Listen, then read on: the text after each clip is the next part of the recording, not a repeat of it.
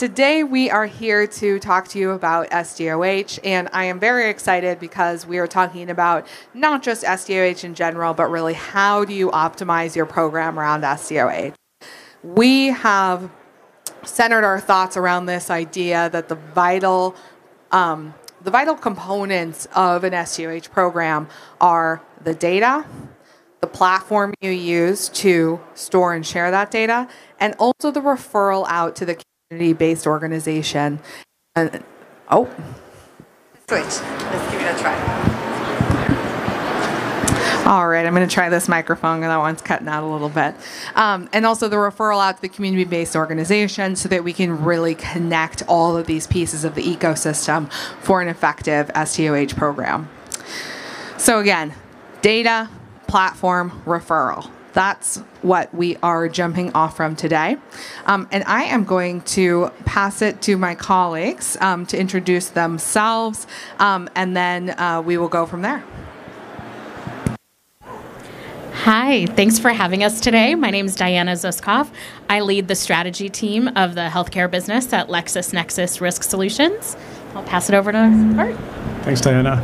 Yeah, thanks for having us. My name is Art Lopez. I lead sales and business development at FindHelp, and excited to share more with the group today. Fantastic, and I believe that I may have forgotten to introduce myself. My name is Avery Haller. I am the Executive Director of Strategy and Partnerships at Health Gorilla.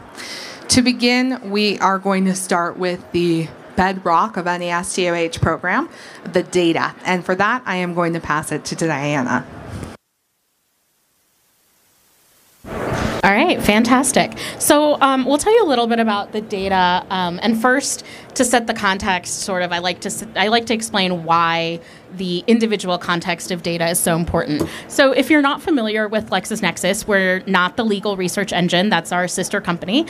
In the healthcare side, we are actually a data and analytics provider that sources about 10,000 different sources of data, but most importantly, links all of those sources down to an individual profile. And that's where there's a lot of synergies as we get into the Health Gorilla platform and our partnerships together, because it's really all about no one data set is complete. It's really about getting the most holistic picture and getting data at the individual level for all Americans. And so when we look at our health equity data, we look at these really important kind of critical tenets of social determinants of health. Everything from how far do you live from a provider to do you live in a food desert? Those are clearly based on your location. But then there are also attributes of social determinants that really vary based on your household. So do you live with others in your household? Do you have the social support that you need of family or relatives nearby? And then last, but definitely not least, is the individual level insights. And that's really where we believe the power of individual linking and individual profiles are so important, because you need to understand that if someone had previous legal encounters or a bankruptcy or recently moved to a new area, that's going to naturally feed into stress that impacts their social environment, their social drivers of health, their access to health. And those are components that you're never going to fully understand if you're looking at the clinical picture at a point in time only. So those are the areas where we feel like there's a whole host of attributes and profiles that we can bring together with the clinical data and the really great partnerships and referral networks that are out there to understand each individual patient journey and how they connect through the healthcare ecosystem. Thank you for that, Diana. And I think I am up next, and then I'll pass it over to Art. So we covered data. Now I'm going to talk a little bit about platform. Why is it important to bring your data into a platform like Health Gorilla? Well, really, this picture says it all. When we're looking at SDOH data, we don't want to look at it in isolation in a healthcare setting. We want to look at the clinical data. How might somebody's recent diagnoses be interacting with their home situation? We want to look at labs. We want to look at ADT data, admission, discharge, transfer, make sure that we understand where that patient is being cared for and what communities they're moving through. And then, of course, combine that with the SDOH data. So at Health Gorilla, what we do is we bring all of these data sources into a single platform, which allows you to have a really holistic look at your patient. we're able to, for the clinical data, for example, we convert those into FHIR resources, so they're very easy to use. Our SDOH data we're getting from LexisNexis, and so we're able to surface risk scores around social drivers of health. And then we're really able to give that full picture of the patient to the care coordinators and to the providers that need it. But this really all comes together when we get to the referral piece. Thanks, Avery. So we're the, as Avery just noted, we're the referral component of this trio. So what do you do when you engage with a patient that has social needs? And that's where FindHelp comes into play. So FindHelp is a social care referral network. We provide access to over 610,000 service providers. These are nonprofits, organizations that provide free and reduced cost services across the country. About 100,000 of those service providers are what we call in-network. So these are organizations that are electronically connected, are listing their capacity, availability, are leveraging our free tools to stay connected with not only patients, but with staff that are referring these individuals. We provide access to over 1,500 programs across every single county in the country. And then from a integrations perspective, we strongly believe integrations are a big component of staff workflows. So we've invested heavily in integrating into the primary systems of records like EHRs, care management platforms, CRMs, to make it easy for staff to not only identify needs, but being able to address those through their existing workflows, not adding to those workflows. Lastly, from a customer perspective, certainly huge presence in healthcare. We work with over 220 health systems, 130 health plans, but we also serve other industries, the government space, education space, large employers, and many others. So how do we support health systems specifically? We do that in two ways. So one is through self-navigation. As we all know here in the room, oftentimes patients with these types of needs are not comfortable sharing these needs with others. There may be stigma, embarrassment, and or staff during a visit or encounter may not always have all the time to identify and address a patient's needs. So all of our customers leverage what we call a branded white label community site, extending the existing trust and brand that they have with their population, and creating an access point to the network so they can easily get connected to these programs.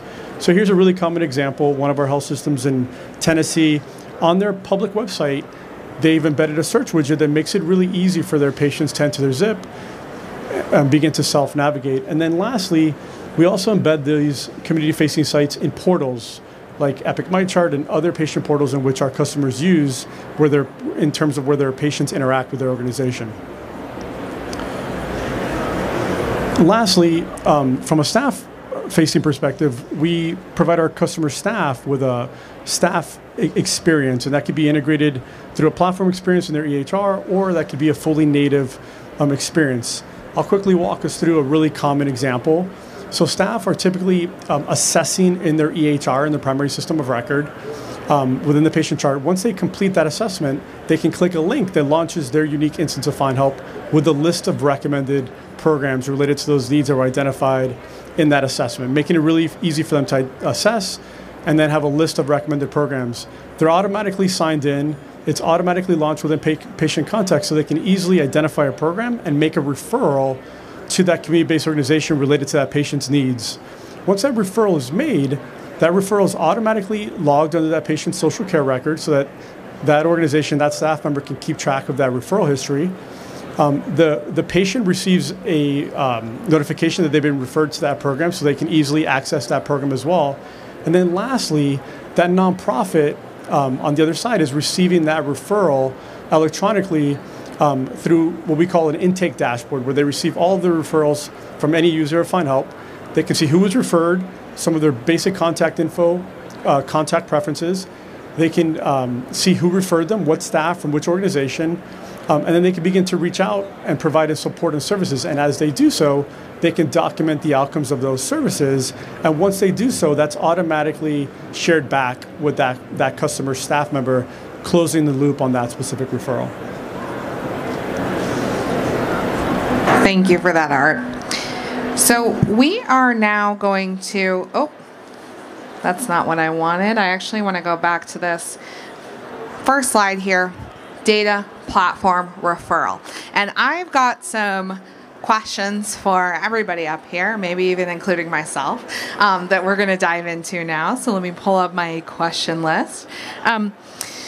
The first question that I want to ask, and this is really for all of us, is why is incorporating SDOH into healthcare organizations such a complex problem? Either of you want to start? Sure, I'll start. I mean, I think part of it is because this is really the convergence of what's historically been two different industries or two different sectors. So if you think about healthcare, it's been very focused on, obviously, the clinical encounter. And as much as, we've introduced concepts like Z codes and referral platforms, fundamentally, it's not historically been something that providers have been trained or have the capacity or have the systems to do, which is where I think, platforms and referral systems that integrate into their workflow are so critical. But it's not enough to just integrate it at the provider stage. We have to also be thinking about, the legal frameworks for these integrations, how you bring together reimbursement models, things like that. And so I think as those evolve, that will, hopefully make it easier. But I think the short answer to it is you're just trying to collide kind of two different worlds, similarly to how, this conference collides technology and healthcare. I think you could say a lot of the same for SDOH, connecting social needs and social care networks with clinical care. Yeah, and then what I would add, I think on the customer side, I think there's two key components that are critical to adoption, and that's training and integration. So if you don't integrate into their existing workflows, any type of staff will really have a hard time adapting any platform to make those referrals. So I think those are really important. And then I think on the community level, I think one of the complex challenges that I think organizations face is capacity building with nonprofits. Many organizations are starting to make a lot of social care referrals to these nonprofits. So a lot of these nonprofits are overwhelmed by referrals. So how do we manage that capacity? How do we support these community-based organizations, potentially capital investments, potentially fee-for-service arrangements with these CBO providers? Absolutely. And, I think that brings us back to how do we capture the good that's being done, create the reimbursement model, which comes back to data. And I think one of the challenges that I see is just that the sheer amount of data available for SDOH and the sheer amount of types of data that can be considered SDOH can often be overwhelming, which is why it's very important to have a data partner who's already done the organization, the platform partner who can really integrate it for you, and then the referral partner who can really direct how to use that data. So for me, this is why this is a multi-step process. It's just the sheer amount of data that we're talking about and the different types can be very overwhelming for organizations. And I love this idea of kind of colliding two industries and, figuring out how we make a more seamless community workflow. All right, my next question, Diana. In designing LexisNexis's SDOH dataset, what considerations were most important? How can we get at the most relevant drivers for a person's health? That's a big question. And a really good one. So there's a couple key things that I think about when thinking about what data do you need for an SDOH program. And I start this conversation by saying something that I think actually Avery said one of the first times we started working together, which is there is no one data set that's going to provide you everything you need. And I firmly believe that with SDOH data, with clinical data, right? You need to look at the two together in concert. There's a couple of things that I think are really critical that we took as really purpose-built design when we thought about our SDOH data set. One is who do you have data on? So Avery brought up a critical point that sometimes we get overwhelmed with the amount of data. But one of the things that I think about, because my background's in public health, is disparities and gaps. So you can have very, very, very deep and rich data on people who regularly interact with a provider and are relatively relatively stable and have their social needs met, and next to nothing as it comes to data for people who have never engaged with a payer. They've never come into the primary care office. They're homeless and they've moved around fairly often. So one of the things that really we set out to do is create a data set that provides individual level drivers on everyone in the population. So we actually do have data on 283 million Americans, and that's a huge number. But when you think about it, that also allows you to see the baseline of where your population is, whether that's from a geography or a payer or a provider system, and really pinpoint what are those barriers to care that are preventing an individual we don't have data on from the clinical setting. Maybe they have a transportation situation. Maybe they don't have someone in their household to assist them with medication adherence. Without having the data on that, you wouldn't know that, right? And relying on kind of a point of care survey or an EHR assessment is great, but we also kind of have to think about that inverse, right? What happens when you don't have those things? So that was a key distinction we made. The other one I'll touch on briefly because I always get asked this is also legal context and framework. So I mentioned we have data on 280 something million Americans. How do we have that? What does that mean? What are the legal components of that? So when we were designing our SDOH data set, we really thought about what are the appropriate uses of this data for health equity needs. How do we ensure that we have ethical standards around that we go through a very detailed process of understanding how our customers are storing and using this data, how it's applied at the provider and at the patient level, and really a data governance model to manage that, because there is a lot of sensitivity around this data, and we need to make sure that we're very thoughtful stewards of it. Fantastic, thank you. Art, when you connect health and community organizations, how do you work with each side to make sure the referral program is successful? Yeah, great question. I think from our perspective, community engagement is a big part of this work. So what we try to be is as inclusive as possible with the network, meaning we don't only provide access to nonprofits that can receive referrals. We certainly still engage those organizations, they list their information, and they certainly provide a lot of support and services in the community, and our customers have the ability to document those outcomes as they're working with their patients and they learn if they receive those services. On the other end, there are many nonprofits that are very much interested in engaging with health systems, developing a unique workflow and documenting those outcomes. So we support those relationships through community engagement. So we partner with our customers' staff, typically a community liaison, that works with our community engagement team to identify nonprofit partners that they already have relationships with. We extend existing ones, and then we build new ones. So just through direct outreach and trust building, and through those relationships, we build what we call trusted networks, typically 20 to 40 nonprofits within a trusted network that are responding to referrals, documenting services rendered, and providing health systems with that data related to those closed-loop referral workflows. Thank you for that. All right, Diana, I have another question for you. With all this SDOH data, how do we prevent information overload for care coordinators and clinicians? And really what I'm trying to get at here is, why the risk score model? Yeah, that's a great question. So I think a number of people have mentioned the critical piece of workflow and workflow integration.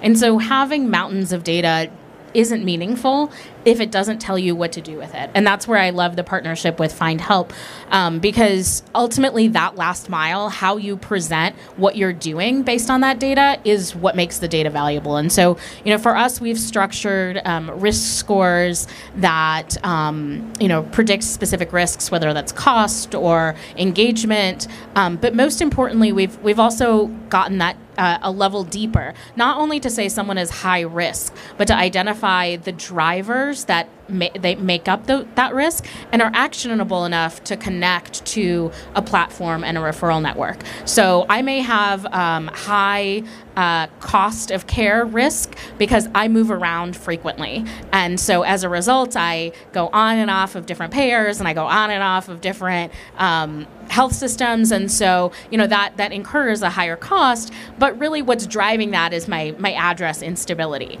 And so a provider knowing that and being able to kind of plan for that and being able to ask me some targeted questions about that and recommend some programs about how to utilize telehealth in between visits so that I can have that more continuous experience is making that data more actionable. And that's perhaps maybe not the best example, but there's certainly those other ways to connect into gaps in care, whether that's access to a specific community resource, access to social service programs, et cetera. Thank you. Art, I have one more question for you, and then I have a question for the larger group. So how far have we come in the past decade in understanding the community-based organization impact on health, and how far do we still have to go? Yeah, that's a great question. I think it's a loaded question as well, but high level, I think we're still in the early phases, the early innings of really understanding the impact. I think customers that we've seen really start studying that data and starting to see some early signs of success have invested in integrating these workflows across all settings, inpatient, outpatient, discharge planning, ER, home health, you name it, starting with screening, starting with implementing a referral platform that can address those needs. In parallel, investing in those community partnerships to partner with nonprofits and really document those outcomes, often developing, as we talked about earlier, those incentivized networks or fee-for-service arrangements to really provide the support and services that their patients need. But I think our customers have seen early signs of success with preventing ER visits, readmission reductions, but we're still in the early phases. They're certainly mashing that up, that social care referral outcomes with clinical data, claims data, and so forth. But again, still in the early innings, I would like to say. Yeah. Thank you for that. All right, this question is for all of us, including myself, including the audience. How do we turn health equity from a buzzword into reality? Anyone want to start? I will start. So one of the things that I think is really important, as health equity has become this buzzword that, the industry talks about, is to think about the actual stepping stones that it takes to get there and not lose sight of individual patients that we're trying to look at. So we often talk at the population health level. I love population health. I also have a background in public health. But we need to look at these individual stories of how we actually achieve equal opportunity and health equity for folks. So for me, a lot of this looks like making sure that as we set up these programs, we have really strong evaluation methods to make sure that we're actually tracking the success of the equity that we're bringing. I do love that, digital solutions themselves often bring some inherent quality of health equity because the data exchange itself is able to actually allow the data to follow the patient and for patients to get the best care. That being said, equity doesn't happen by accident. It only happens intentionally. So that's really this is my soapbox, is that we can't lose track of the individual patients, and we need to build intentionality around health equity. And I can go next. I think from the social care referral platform perspective, I think one way we think about that is it's all about access, right? When you think about, equitable access. So I think making sure that patients in the community, in the healthcare setting, have access to all of the available programs related to any of their types of needs. And as we talked about earlier, doing it in a way that gives them dignity and ease, meaning if they want to self-navigate, they're not comfortable sharing that with someone else, give them the opportunity in any access point, whether it's through a portal, whether it's through a website, to do that. Maybe they're a caregiver. And then certainly when they're working with staff, giving staff the tools to give those patients, access to the programs that those patients may need as well. Well, you both took what I was going to say, which is I was going to say evaluation and access. So I'll add a third, which is kind of the intersection between the two, which is I would say continuous monitoring, right? So a lot of times I think we've done a good job of creating programs, right? Every payer and every health system has an equity strategy. We've got service vendors that everyone's contracted with. What I think is critical, and I think you touched on this with the access component, is there's access and then there's also adoption. And ultimately, monitoring that adoption is so critical to understand the equity component, because I don't think you can achieve health equity with a build it and they will come approach. And I do think that that's still an area that we have room to grow, I would say, because a lot of these programs are on the newer side, and so it's no small feat to stand them up. But it's also continuing to review them and really look at who's using them and disaggregating those outcomes, looking at components of gender and income and race, and what does that really mean for the adoption as well. Yes, and I just want to echo one more time, dignity of the patient, dignity of the person being at the center of everything that we do. Okay, given time, I have one more question for all of us. What is the first step that you suggest our audience take towards optimizing their SDOH program that may already be in place, or starting a new SDOH program altogether? So I'll start with this one, and I'm going to echo what I was just talking about. I would say evaluate where you are. So if you already have an existing program, take a look at who's using that program and who is not using that program. And what could you do to drive, what data do you need, or what insights can you understand about folks' barriers that could help drive engagement with that program? If you're starting a new program, how do you prioritize patients and engagement and outreach efforts to get that adoption of that program? So I think those are the two that I would focus on, and certainly utilizing data is a huge component of those. Yeah, and I totally agree, Diana. I would agree with the evaluation piece. I think the way that we think about social care is that it's important to really meet each setting where they're at, right? Some settings, discharge planning, ER, obviously social workers have a lot of experience for decades identifying and addressing needs. Let's make that more efficient for them, and let's start there. Other settings have very little experience, barely even screening for needs, so let's really meet them where they're at. Again, as I talked about earlier, I do think integration is a big part of that. The easier you make it, the more adoption you're going to get. And then what we've seen be extremely successful is start with a small part of your organization, and let's start with a part of the organization that's already leveraging these workflows. They can be champions of this work. They can really help other teams, other settings. They can kind of create that pathway for those organizations to help create adoption across the entire enterprise. And then lastly, I keep honing in on this, but community partnerships is really important. It takes time, takes a lot of trust building. Doing that in parallel, we believe is paramount as well. Fantastic. And one thing that I will just add is there has been obviously a lot of great work done in this. Even though, as Art said, we're still in the beginning of this, there has been a lot of great work done.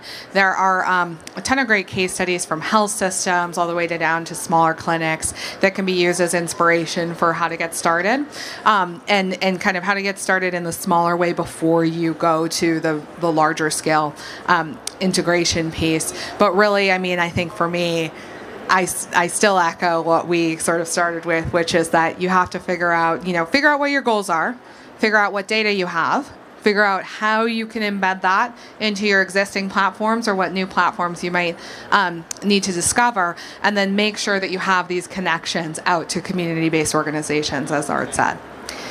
So with that, I would like to thank our panelists